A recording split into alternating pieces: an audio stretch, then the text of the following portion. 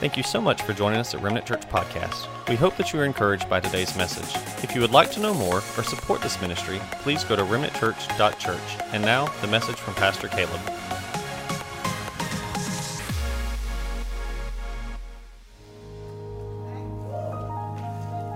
I honor you today. In Jesus' name. Hallelujah. Thank you, Father. Thank you, Jesus. Well, today is Memorial Day. Or tomorrow is. It's Memorial Day weekend. Turn the lights up. I took a picture of something. I want to read this to you now. I don't want you to get mistaken. Today is all about Jesus. But also at the same time, I want to honor those who have given their lives in service to our country.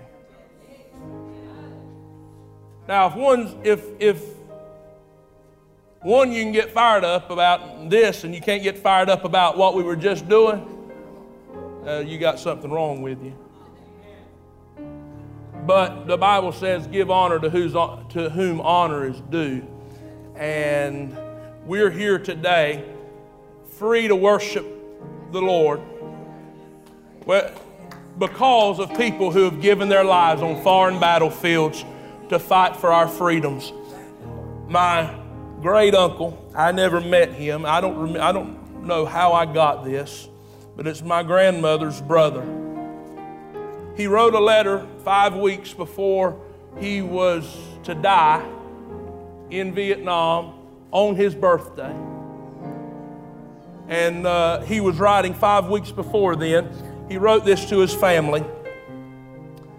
And I've taken this, I think I got this about 3 years ago, probably about 3 years ago. And I have taken this. I've never been on a foreign battlefield. I've never served our country. But I serve God. Don't know a whole lot about battles abroad, but I know about spiritual battles. So I have taken what he wrote and I've applied it to my life. But when it comes to serving in the kingdom, but this is what he wrote. He said, 5 weeks before his death, I don't try to build myself up as a hero, because God knows I'm the most frightened man in Vietnam.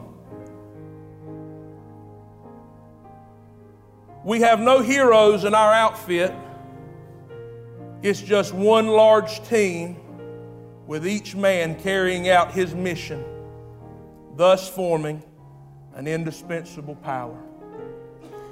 5 weeks later, there's a write-up. He was at the what do you call that? The Georgia Military School.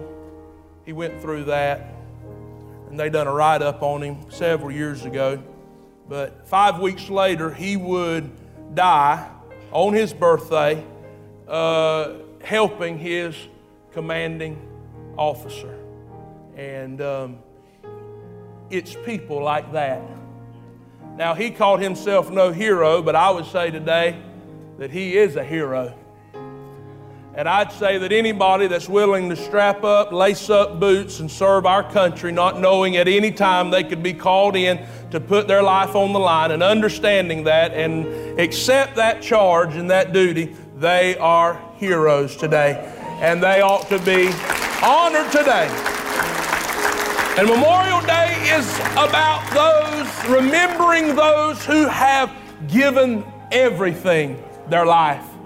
And we want to memorialize them, never forget them, and honor them today. Also, in honoring them, I want us to pray for the children whose daddy died. Because we have conflicts going on right now. It's easy to forget because we just get carried away with what's going on right here. There's things all over the world going on. And there are our American soldiers right now who are still, right now, in conflict. And there are children who have lost their fathers and their mothers, their parents who have lost their sons and their daughters. And I want us today, because this weekend somehow, I don't know, but lends to grilling and going to the beach. But it's so much more than that. And I want to remember the families that have been affected by tragic loss of a soldier giving their life for our freedoms. So could we pray for those families right now? Father, right now in the name of Jesus, I know no better way to honor these fallen soldiers than to remember their families and to lift them up today. For those who have sacrificed their all, laying down their life for me, a stranger. Father, I pray that you would comfort them, their families, strengthen them, and may God, their fight and death not be in vain. May we take every opportunity to exercise the freedoms that they have protected. God, to go to church because we have the option and the ability to go, to worship you, God, because we have those rights. Where in China, Lord, if the church gets too big, they just go in and wipe it down, knock it over, but they still build and they go to church. And God, here we are. We're not taking advantage of our opportunities as free Americans. Father, I thank you for the lives that have been laid down. Touch the families. Touch the children who are missing their daddy today, missing their mom today. And Father, we give you praise and we give you glory and we give you honor. And God, I had no choice. I had no choice in the matter, but I'm thankful that God, not above being a born-again believer, but I am thankful. And on my list of things to be thankful for, I am thankful that I was born in this country. And Father, I give you praise for it all in Jesus' name. And everybody said, amen. Can you give the Lord a hand clap of praise this morning? You may be seated today. Thank you, musicians. Thank you, singers. I've got a word today if you're interested. A word from God that I believe if you'll allow it, it'll speak to you. If you don't, it won't. Luke chapter 7. I have been preaching a series entitled Table Manners, Lessons from Jesus. And this week will be my final message in this series. And I pray that you would hear what the Lord is saying. I don't have a complex message today. It's very simple. We're going to take God's word and we're going to take it for what it is. In Luke chapter 7, there's 3 miracles, great miracles. The first miracle is Jesus meeting this centurion, and the centurion tells Jesus, he says, Jesus, my servant is sick, but you don't have to go see my servant. I believe if you would just speak the word, my servant would be made whole. Jesus said, I have not seen such faith as this man's faith. When the servant, or when the centurion gets back to the servant, to his house and sees the servant, when he gets there, he finds his servant well, whole, not sick. That was a miracle. The miracle of God's spoken word. And then a little later on in chapter 7, the second miracle would be the miracle of God raising the widow of Nain. She lived in Nain, the widow of Nain's son from the dead. In fact, Jesus walks up on a funeral and he lays his hands on the stretcher that they're carrying this dead man on. He has compassion on the woman, Jesus said, because she'd already lost her husband, and if she was to lose her son, she had no way of making money, and Jesus had compassion on her. You find this in Luke chapter 7, verse 11. He has compassion on her, and he touches the stretcher, and this man raises up from the dead. I mean, just like that. Ruins the funeral, y'all. I mean, completely.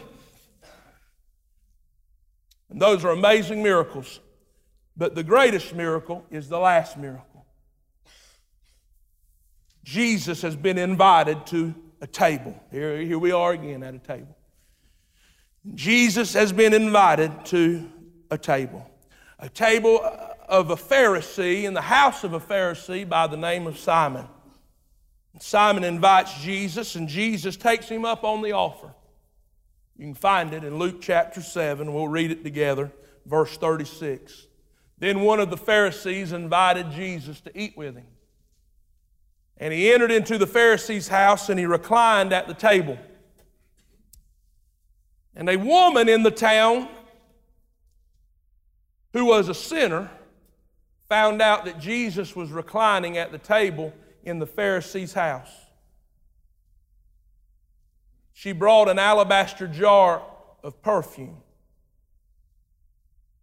and stood behind him at his feet, weeping. And she began to wash his feet. Now, y'all better listen now. Began to wash his feet with her tears. She wiped his feet with her hair. And she kissed his feet and anointed them with perfume. Now, if I was, to title this message, I thought about titling it this. I am not. But I could title it The Unexpected Guest or The Uninvited Guest. Because, see, this woman wasn't invited.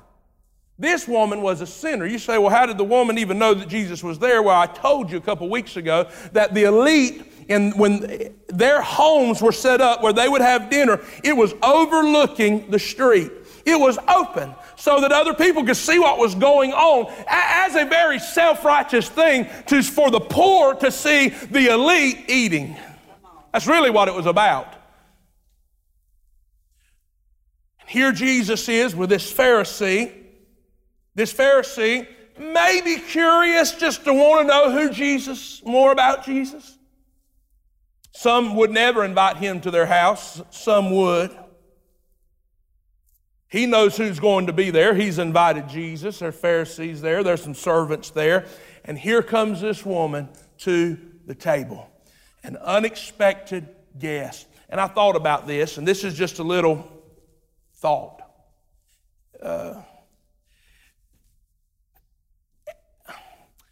I asked the Lord a couple of weeks ago, in ignorance, by the way. I said, God, I wish you'd just let me know what was going on. Like, I'd like to know it'd be easier if I knew what was going on, say, the next 5 years. And then God, I feel like, spoke to me and said, you don't want to know. You don't want to know what's going on 5 years from now because you could not handle it. See, everything in life, for me now, some of y'all are a lot more spiritual than I am. And you know what God's doing everywhere and every way and but I don't.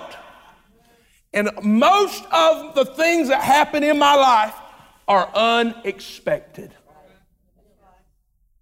I can plan, and even when I plan, y'all, my plans don't always go as expected. Anybody know what I'm talking about? There are more things unexpected in my life than expected. But what if I told you God wanted to use the unexpected in your life to grow you and to bless you? If you knew everything that was going to happen, you would not have to trust on God. I'm telling you right now, the unexpected things in our lives are blessings. Are blessings. And this woman comes in unexpected. Wait a minute. Not to Jesus. Jesus knew she was coming. But it was unexpected to the Pharisee. The Bible says that she came down, made her way to the feet of Jesus, interrupted the dinner. but it didn't bother Jesus. But it did bother this religious man. You know, I see a lot of times where Jesus is interrupted by people. Remember, Jesus was in the house teaching, and here comes a paralyzed man as Jesus is teaching, and he's being dropped down, lowered down in the house, and Jesus didn't get upset, did he? Jesus didn't say, "What are y'all doing? I've worked on this message all week long." No. Because, see, Jesus was for people. He was for people. He was made for people just like that. Like the man who was dropped down through the roof. And like this sinful woman who was a prostitute, a sinner, someone that the religious people looked down on. And I want you to see what it says. It says he came into the table, into the Pharisee's house, this unexpected, uninvited guest. And the Bible says she broke this jar of perfume and poured it out on his feet. She began to cry tears, and the tears fell on the feet of Jesus. And then she took her hair and she dried the feet of Jesus' feet, or dried Jesus' feet with her hair. And when the Pharisee who saw this, verse 39, when the Pharisee saw what was going on, he said this to himself: if he were a prophet, he would, are you reading this with me? He would know what kind of woman this is who is touching him. She is a sinner. But she did not touch Jesus first. Jesus touched her. See, I believe that, and I can't prove this, but I just know Jesus and how he works. I don't believe this woman would give this worship if she first didn't know him as her Savior. I think something that we see publicly first took place privately. Well, I'm going to preach now. This is shifting a little bit from what it was this morning. What I'm getting at right now is this: you cannot come in here and worship God unless you spent some private time with God, knowing God. You won't know how to worship God. He'll be a stranger to you. See, what happened was Jesus had already touched this woman. She'd seen him a miracle. He had people that followed him everywhere he went. Maybe she followed him from the back because nobody wanted her around, but she would listen, and something touched her heart, and she said she began to believe that this isn't just some teacher. This isn't just some prophet. Truly, this must be the Son of God. She knew Jesus, and Jesus knew her. Oh, unexpected and uninvited by the religious, but Jesus gave her an invitation before he invited the Pharisee. He said the righteous don't need a Savior, but the sick need a doctor. And I'm so glad that Jesus doesn't turn sinners away. But in fact, he can do more for a sinner than he can do someone who thinks they've got it all together. Here he is in the Pharisee, this religious leader is in the presence of Jesus. But look what Jesus says. Jesus replied to Simon. Wait a minute. Now that's interesting to me. Your version or some other versions say, and Jesus answered Simon. But Simon didn't ask a question. And that gets, I told you all that last week, that I love it when Jesus answers people before you know you need an answer. The Pharisee said, if he knew who this woman was. And then Jesus, knowing what the Pharisee was thinking, answered Simon, answered the Pharisee and said, I have something to say to you. And then he said, say it, teacher. Kind of like how y'all do. Say it, preacher. Preach it, pastor. Say it, teacher. Here's the lesson. Are you ready? I mean, I could preach to you, but what if we let Jesus teach and preach to us? Here it is. A creditor had 2 debtors. One owed 500 denarii, and the other owed 50. Since they could not pay it back, he graciously forgave. Are you listening? He graciously forgave them both. So which of them will love him more? He asked the Pharisee this. And Simon answered, I suppose the one who forgave more. The one he had forgave more. And Jesus said, you've judged correctly. And then he turned to the woman and he said to Simon, do you see this woman? Do you see her? I entered your house and you gave me no water for my feet. But she has washed my feet with her tears. I entered your house. You gave me no water for my feet. But she washed the feet and wiped them with her hair. You gave me no kiss. See, this was all ordinary custom to do. But she hasn't stopped kissing my feet since I've came in. I love this. You didn't anoint my head with oil, but she kneeled down, crawled in, and anointed my feet with perfume. Therefore I tell you, her many sins have been forgiven.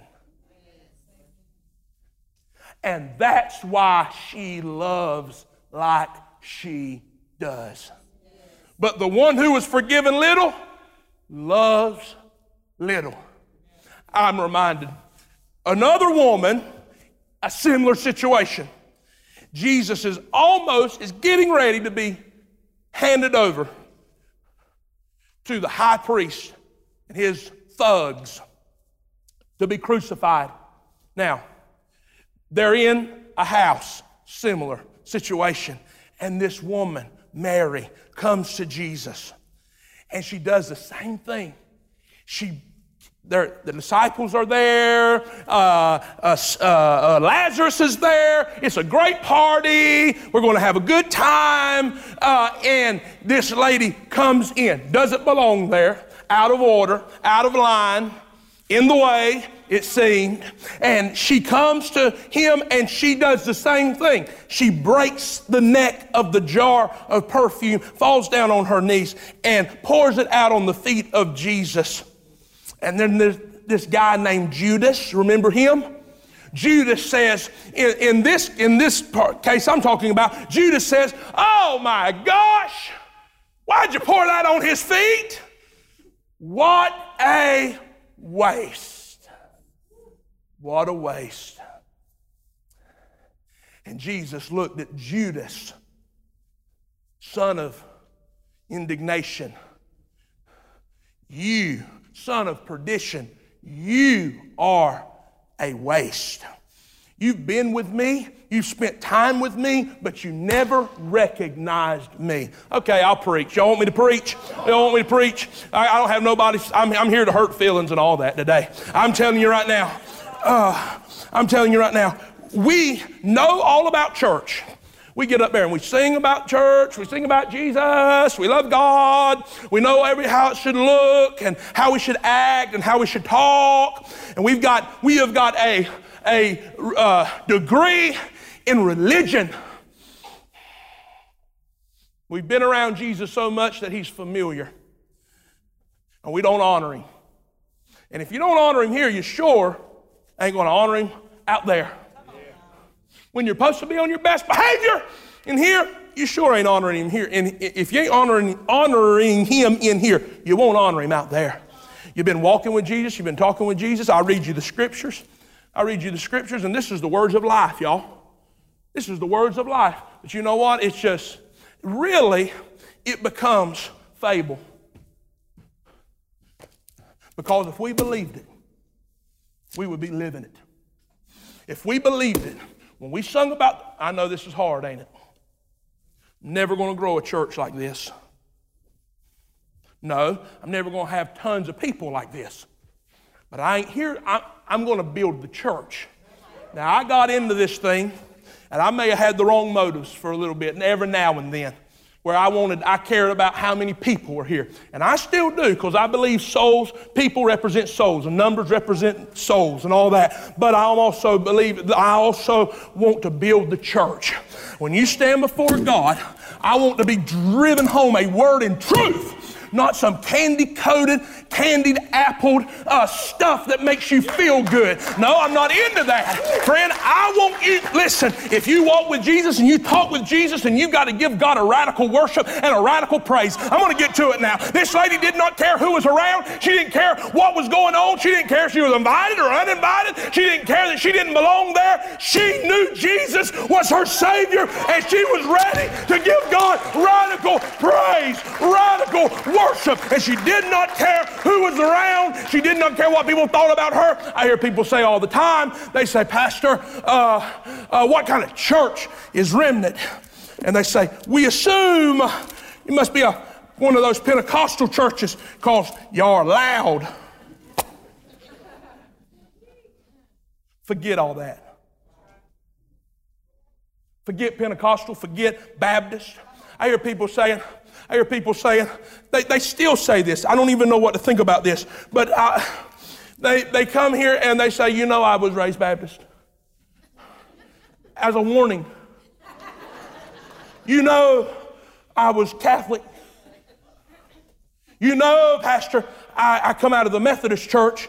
You know, Pastor, I don't know if they're warning me or I don't know what it is. But I'm telling you, forget all of it. Forget Pentecostal, forget Methodist, forget Baptist, forget all of it. Remember Jesus. Fall in love with Jesus. Fall in love with what He's done for you. And listen, hey, worshiping God radically is not a Pentecostal thing. It's a believer thing. It's a believing thing. Why was she crazy in her worship? And she was. Why was she radical in her worship? And she was. Because she had been forgiven much. Let me ask you, has God forgiven you of much? Are you a forgiven people in here? Are you? Have you been forgiven?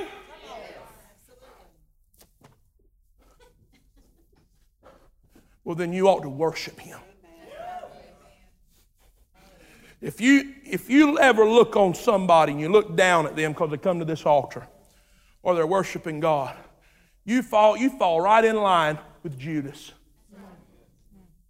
You fall right in line with, you want to be one of the disciples? Well, you get to be Judas. Because that is who said, that's a waste. She's wasting. But let me tell you something. Worshiping is never a waste. Praising God ain't never a waste. Living for Jesus and being obedient to Him is never a waste. Stepping out in radical faith is never a waste. If I'd have stopped when people told me to stop, if I'd have been quiet when people told me to be quiet, I wouldn't be here. I wouldn't be the pastor of this church. You wouldn't be hearing me talking. But I stepped out because all I've got is one person to please, and that is Jesus. Listen, if worship don't go on in this building, if this isn't a place of worship, it's a waste. You ought to forget about building another sanctuary. Tear this one down because it's a waste. If we're not worshiping the Lord, it's a waste. Rip up the green carpet, tear down the stage, put some gas pumps out there, make it a Dollar General. It'd be more profitable. It'd be better off. But this is not a place of performance. This is not a place where the religious get together and have some kind of religious country club. No, this is a hospital for the hurting. Listen, and if it's ever anything other than that, if there's a sound that comes out of here that's not worship, friend, it's a waste. But worshiping God is never a waste. Maybe your worship's dry today. Maybe your worship's dry today. I've been there. Can I tell you how to freshen your worship? Can I tell you how to get your worship back and become more passionate about Jesus? Remember how He saved you and what He saved you from. And if there's anybody in here who says, well, he didn't save me from a whole lot, you're not even saved. Because he saved everyone. I'm not as bad off as so-and-so. No, but you're bad enough to go to hell. Rob, just bad enough to go to hell. Because you know why? Because God is perfect. And whether you ever sin, ever commit a sin, Mr. Grover, maybe you lived your whole life and never committed a sin. Guess what? You still are a sinner. Because you was born into sin. So God didn't just forgive you of your sin. He changed who you are. Yes. Okay, and then look what Jesus says to this woman. He publicly declares in front of the Pharisees and everybody who's listening. Now, don't you know there's a crowd listening now? No, everybody in the street has stopped because it's open to everyone. They could see, they could hear. And everybody's thinking, oh boy, what's he going to do? And with everybody listening, Jesus said to her, your sins are forgiven.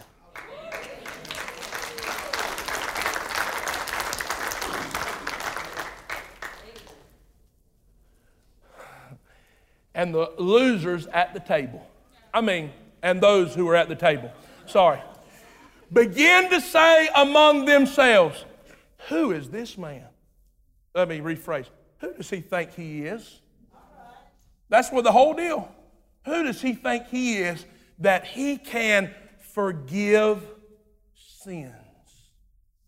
Now, I believe this is just a belief and a thought. It doesn't make me a heretic or anything like that. You can say I'm wrong. It doesn't matter. Whatever. But I believe that this woman had already had her sins forgiven. I don't understand how she could come to this place of worship and her sins not already been forgiven. That she'd already heard Jesus and already believed in Jesus, or she would have never went in that Pharisee's house. No way. Something was driving her that she'd never had before. Driving her, pushing her like she'd never been pushed before. So why did Jesus say your sins are forgiven? To announce and declare among all the religious folks and everybody in that crowd that put her down but slept with her. Y'all ain't ready for that, were you? But she was a prostitute. Just like the woman who was caught in the act of adultery. Where was the man? He wasn't dragged at the feet of Jesus, just the woman. And the ones who would look down at her and think, well, she is trash. She's sorry. She ain't no good. I can't believe she went in there touching Jesus. And Jesus publicly declared in the middle of all that mess. He didn't tell the Pharisee this. He couldn't handle it. He didn't want it. He couldn't get any Jesus because he was full of himself. Jesus declared where everybody could hear it. This woman, her sins are forgiven. You know what? When you place your faith in Jesus, Jesus publicly declares in the face of the devil, openly triumphing over them. He declares you. Man, if you could open up to the spiritual realm, you'd really shut it back. But if you could see what was going on, not that I have, but there is a war going on between the powers of darkness and the power and the kingdom of God. A battle going on. But when we place for your soul, by the way, he ain't interested in wars and governments and presidents. He wants your soul. Satan hates you. And he knows he's damned, and he wants you to spend forever in total, eternal damnation with him. And there is a fight and a battle for your soul. But the moment you place your faith in Jesus, Jesus declares in the heavenly realm. This too much for y'all? Shouts in the, well, okay then. Shouts in the heavenly realm. This one belongs to me. That's my son. That's my daughter. That's my child. I died for them. If you got an issue, take it up with me. I said it last week, and I'll say it again this week because it was good. Whatever you're facing today, step aside. Let it face Jesus. Whatever accusations, am I on? Whatever accusations are being flung at you, step aside. Let Jesus handle it. Whatever Satan's whispering to you, just move out of the way and let him try to whisper. Let him try to whisper that to Jesus. Jesus won't have nothing to do with it, friend. He don't want to hear it. He's not going to hear it.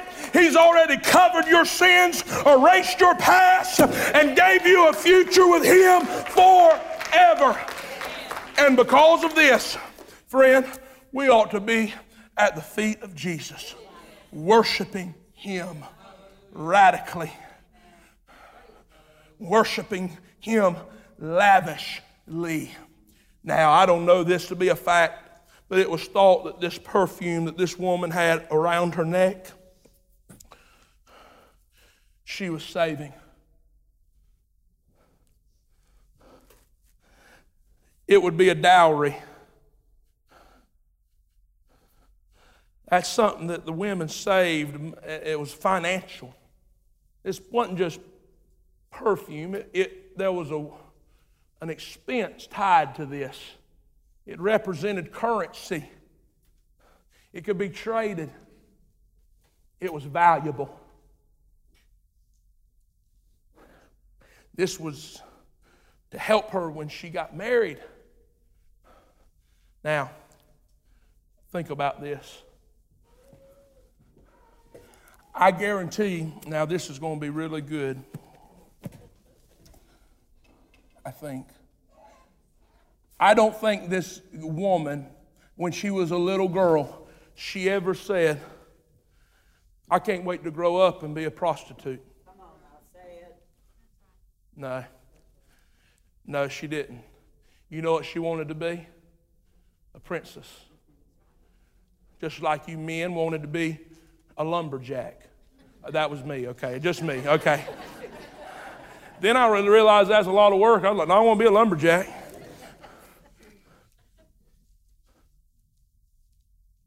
Never did the drug addict as a little girl or a little boy say, I want to be a drug addict.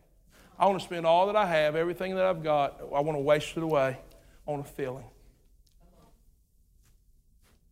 No man, as a boy, said, I'm going to be unfaithful. I can't wait to be unfaithful to my wife.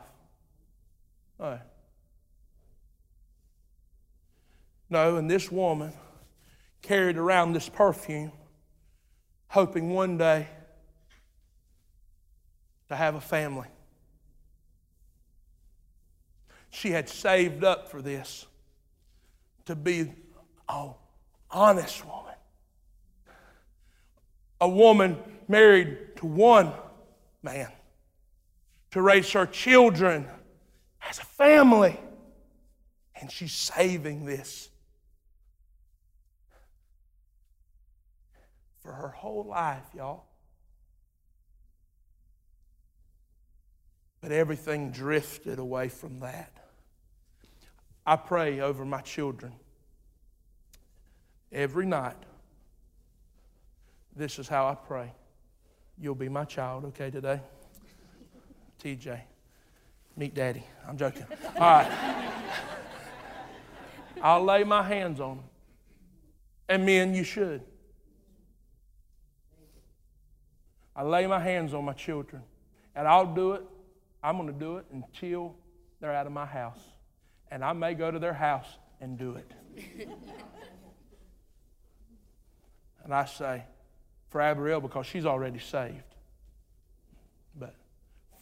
But I still say, I pray that Abrielle would serve and live God all of her life and never know the ravages of sin. And then I take Judah and I lay my hands on Judah and I say, Lord, save him at an early age. And I pray, not only do you save him, God, but that he would never know the destruction of sin. You say that's a selfish prayer. Well, I'm their parent. And they don't have to do those things. They don't have to drift away from God and live it. They don't. They may. But if they do it, it won't be because I didn't pray. And I didn't. And this woman, she went into the ravages. She knows the ravages of sin. She made a mistake. She committed sin. And then it was a spiral. And now, all her dreams look like this is gone. It's done. But she still had that perfume around her neck. And now one would think, okay, I'm saved now. Here's my perfume. Here's my dowry. Now I can find me a man. I've been cleansed. I'm washed. I'm free. I'm a brand new person. Man, all the things I've done, it's gone. It's gone. Now I know someone. I can have a family now of my own.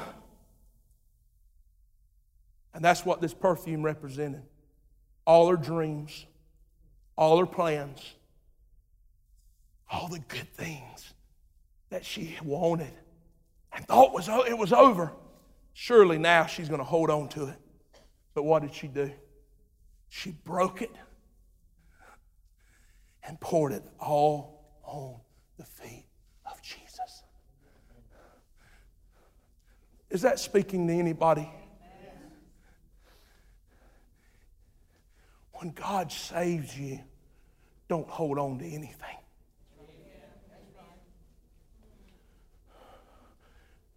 Pour it all out on your dreams. You think I dreamed to do this? Psych your mind. Psych your mind. Psych.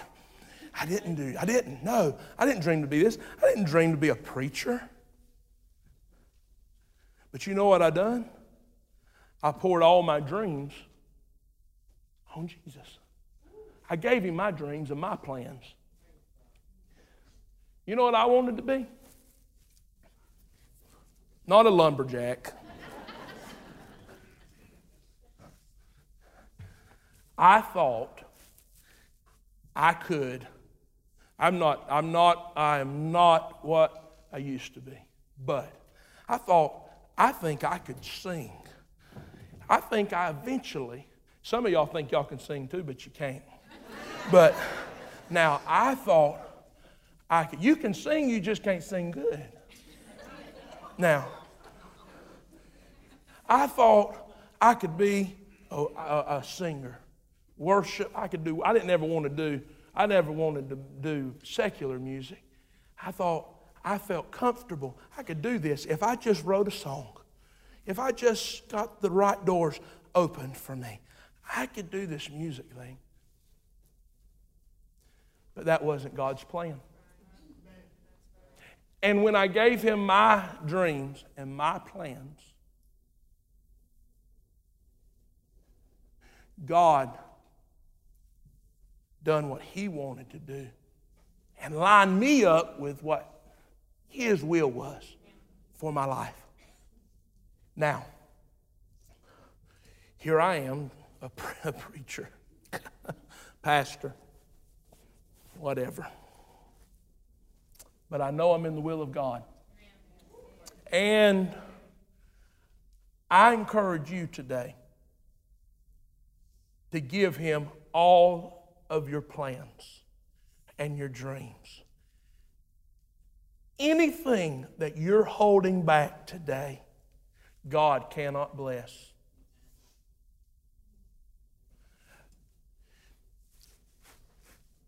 If there's any unforgiveness in your life that you're holding on to because they done you wrong, God wants to bless you. But He can't until you let it go. But it wasn't in my plans. The where I'm at today doesn't line up with where I want to be. Would anybody be honest and say, where I'm at is not where I wanted to be? Anybody?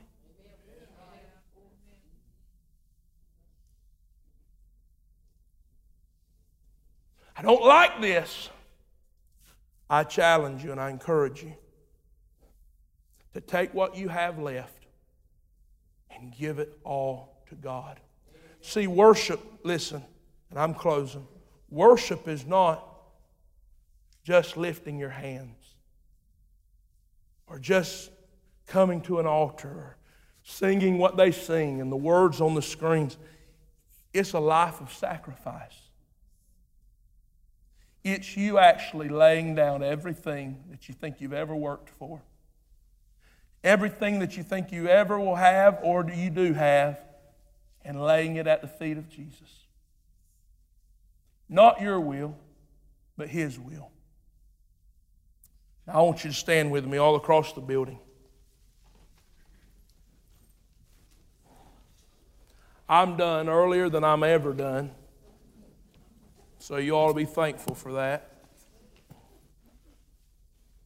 But I want to ask you this. Man, God's been dealing with me, y'all. I don't even know how to handle really what God's been doing in my life. Like the boldness and the desire and it's really an awakening for me. But unfortunately, that's going to affect you and this church.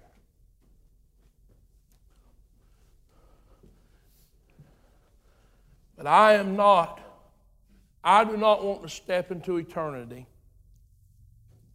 and I will one day, but I do not want to step into eternity and have raised up cultural Christians.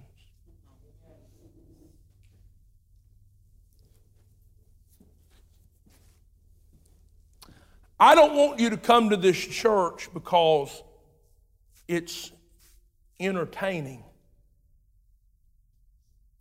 or because, as I've heard some people say, you just never know what you're going to say.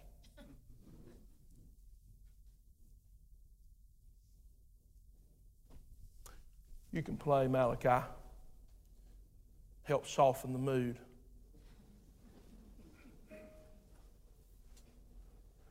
I'm here to raise up warriors for God. Builders and battlers. And that's the way of the kingdom, Billy. You put that on your Facebook the other day. I seen it from an excerpt from a message I preached a couple weeks ago. That this life, serving God, is about battling and building. And if at any time you're not battling and you're not building, then you're not working. If you're not in battle spiritually, am I speaking foreign to you right now? Lewis, there is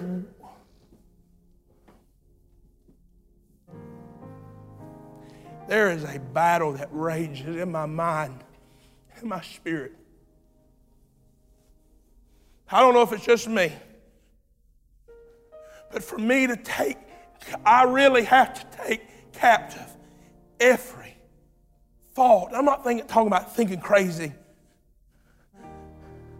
I'm just talking about like how doubt will come in and just sweep in my mind and like feel like it's just that I'm nothing and nothing that we're doing is working. And I mean, it's just out of nowhere. I mean, it's real. And I know it's Satan. I know it is.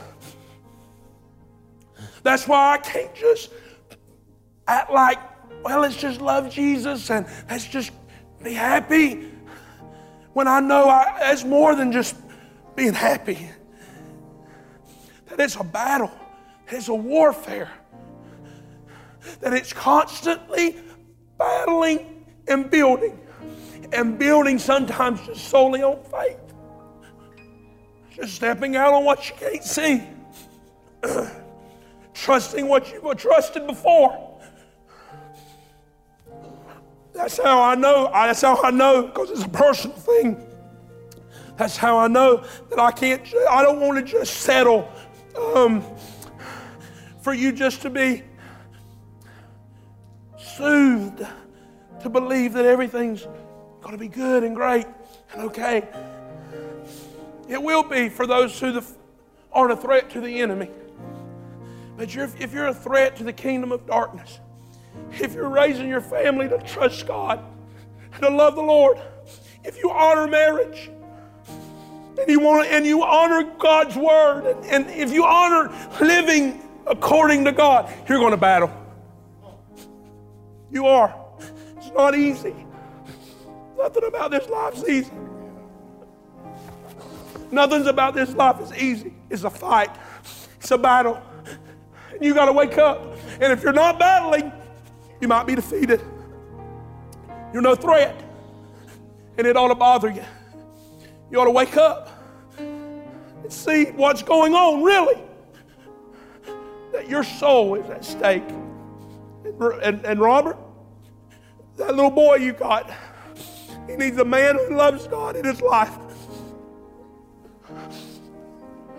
You got a child, you got a son, you got a daughter, you better raise them to the best you can, to the best of your ability. If you got a wife, man, you better love her. And you better be the high priest of your home.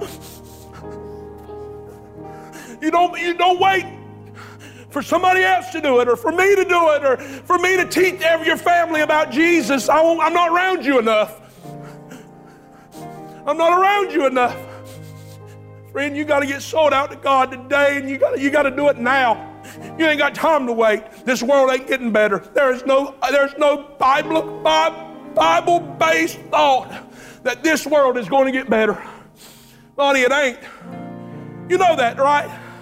It cannot get better because it's built on a ruined foundation.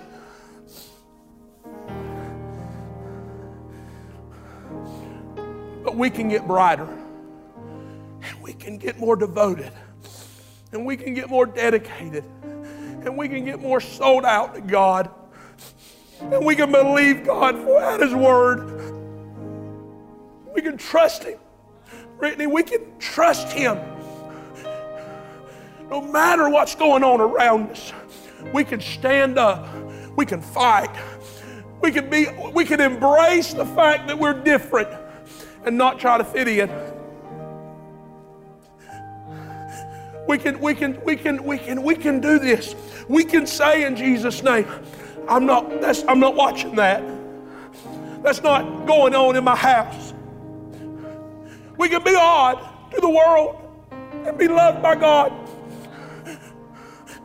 We can not be embraced by this culture, but be embraced by God and be okay with that.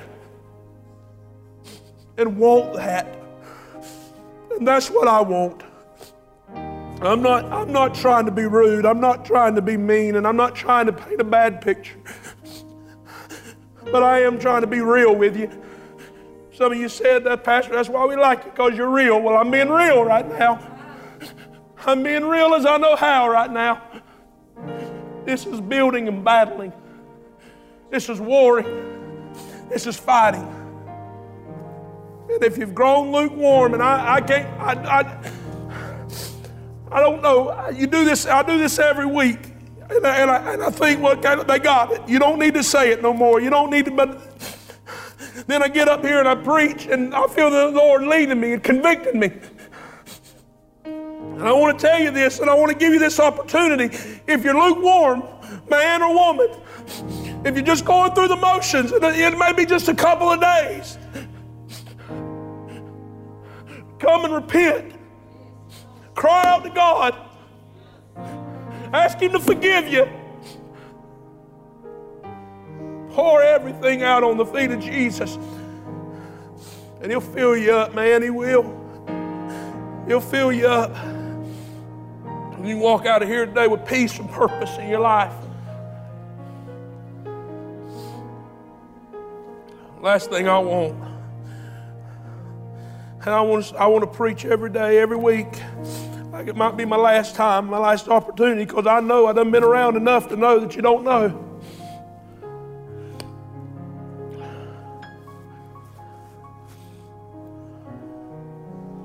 So I'm asking you right now, if you need to talk to the Lord today, the altars are open. Would you come? I'm already here. I'm at the altar. I done told all my business. I just want to be pleasing to God. If you're leading something, if you're leading a ministry in this church and you ain't right with God, you better get right.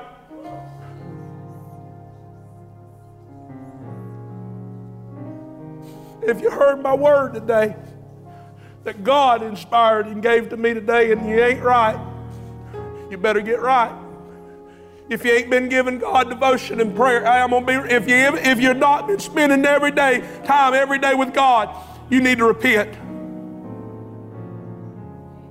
You do. Because God died for you. He gave His life for you. At least you could give Him some time. If you haven't been reading your word, repent. We talk about in CR, when you're wrong, you promptly admit it. You know what happens to a lot of people? You don't check me out. I'm still preaching now. You know what happens to a lot of people? When you don't properly admit when you're wrong, you justify it. And you're not really wrong. You're not really as bad as, then you're not really as bad as so and so.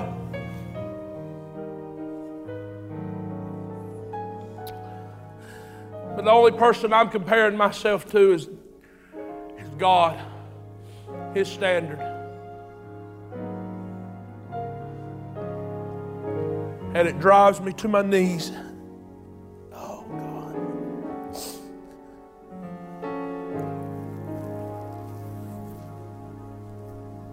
Oh, God. Oh, God.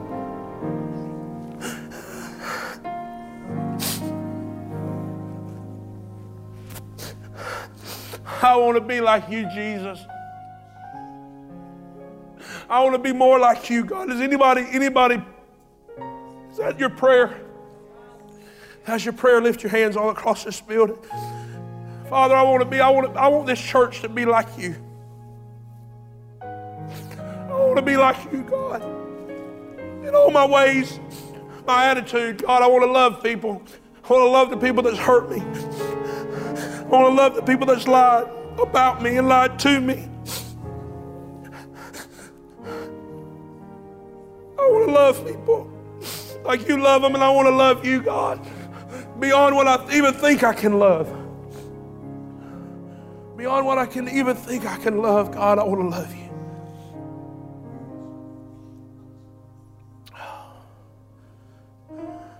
Some of you think this is strange, but this ain't strange. It is, but it shouldn't be. Father, right now, forgive me, God, of lukewarmness and conformity and complacency in my life. Forgive me, God, for every time I've chosen my flesh instead of choosing you. Every time I've loved me more than I've loved you, because that's what sin is, God. I've loved what I feel more than I love you. But God, you never put me to shame, and you've never, I've never heard you tell me, all right, this is the last time. And I thank you for that, God. Oh, God, I thank you, Jesus. I thank you, Lord.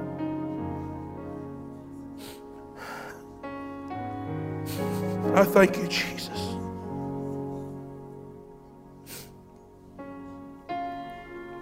Lord, I receive your grace. I receive your goodness. I receive your mercy. I receive your love. Somebody right now just needs to receive his goodness today.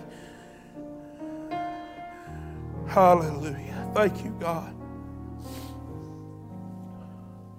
For those that are watching online right now, just wherever you're at, just thank him right now. God, I receive your goodness and your love and your grace and your mercy. Thank you, God. Hallelujah.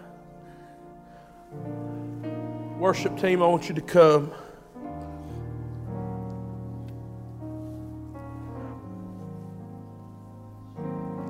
Musicians, we're going to close out with a song of worship.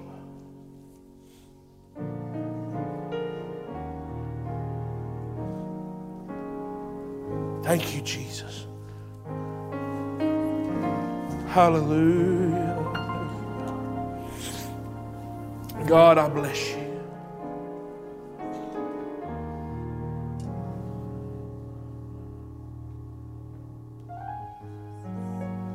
Do you feel the presence of God here right now?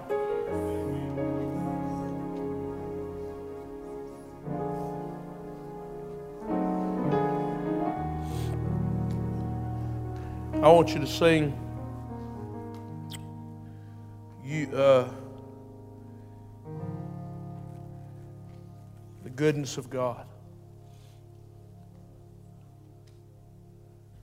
It's in the, I think it's in the, I don't know what key it's in. And I want us to close out today with thanks.